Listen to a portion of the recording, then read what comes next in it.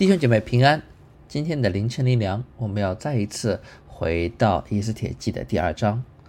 上一段中，亚哈随鲁王听从大臣的建议，废除皇后，并要求旨意永不更改。不消几年，国王就后悔于废后的决定，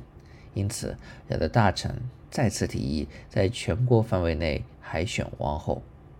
今天的经文，我们就来看一看这位新皇后的身世会带给我们怎样的启发。我们今天要读的经文是在以斯帖记2章5节到18节。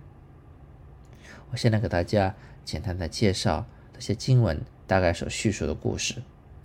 新王后以斯帖的故事是从末底改开始的。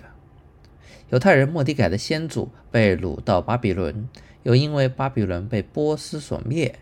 而此时末底改就是处于波斯帝国的统治之中。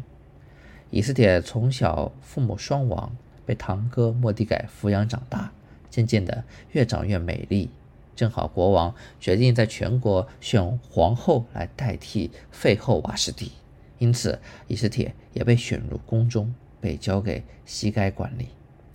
在当时，被选可以见王的女子可以任意的提出需要，凡是所要的都可以被满足。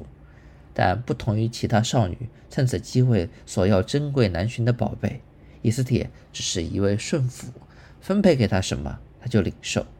她的品质和美丽让所有看见过以斯帖的人都喜爱有加，最终她也赢得了亚哈随鲁王的喜爱，被选为皇后。以斯帖有安之若素的内在，也有美丽的外表，但从神的角度来看，到目前为止她却远算不上一个犹太人中女性的榜样。以斯帖按照末底改的要求，对外隐藏了自己犹太人的身份，也因为害怕自己的民族所给他招来危险，所以相对应的，隐藏身份意味着必须要吃外邦人不洁净的食物。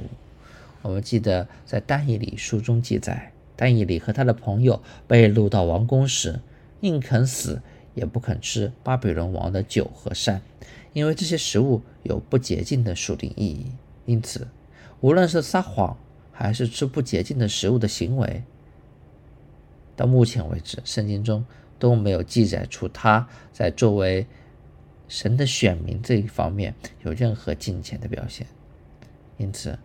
处处讨人喜欢的以斯帖并不见得在此时就因自己的行为讨神的喜欢，但神却并没有因此而放弃他，相反，他要使用以斯帖成全神在他身上的计划。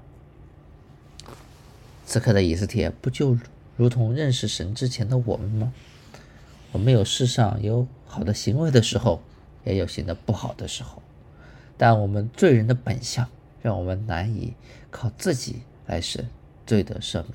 或者说我们无法可以靠自己来得罪的赦免。今日我们纵然得救，在成圣的路上我们也是跌跌撞撞。神让我们经历人生的春风得意时，也让我们走过死荫幽谷，一路走来全靠恩典胜过。有时候神赐给我们一些地上的长处，或者聪明，或者富有，或者美丽，似乎在人群中显得鹤立鸡群，但在神看来其实并无二致。以斯帖不也是如此吗？神让他从小父母双亡，承受丧亲之痛，却为他预备一个堂哥，成为他生活的帮扶。神给了他美貌，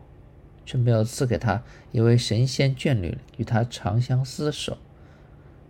反而他只能隐姓埋名，藏住身份，在外邦苟且生存。神给了他皇后的名分，也给他伴君如伴虎的忧心。因此如果有一日我们身高得势时，应该依然心存温和谦卑的态度，因为这本不是因为我们自己行的好而来。我们走入低谷时，也不要忘记神是我们最大的力量，他是我们随时的帮助。但我们知道以斯帖的属灵生命并没有驻足于此，在民族的风浪真正来临的时候，他选择了为神的群体站立，将自己的生死置之度外。这位身份卑微、长相美丽的女性，也在风暴中不断成长，这也是以斯帖的可爱之处。在我们低潮的时刻，依然不必灰心，只要心里有对神的确信，就可以知道神也许他正如同当年使用以斯帖一样，要借着经历正在锤炼我们的生命。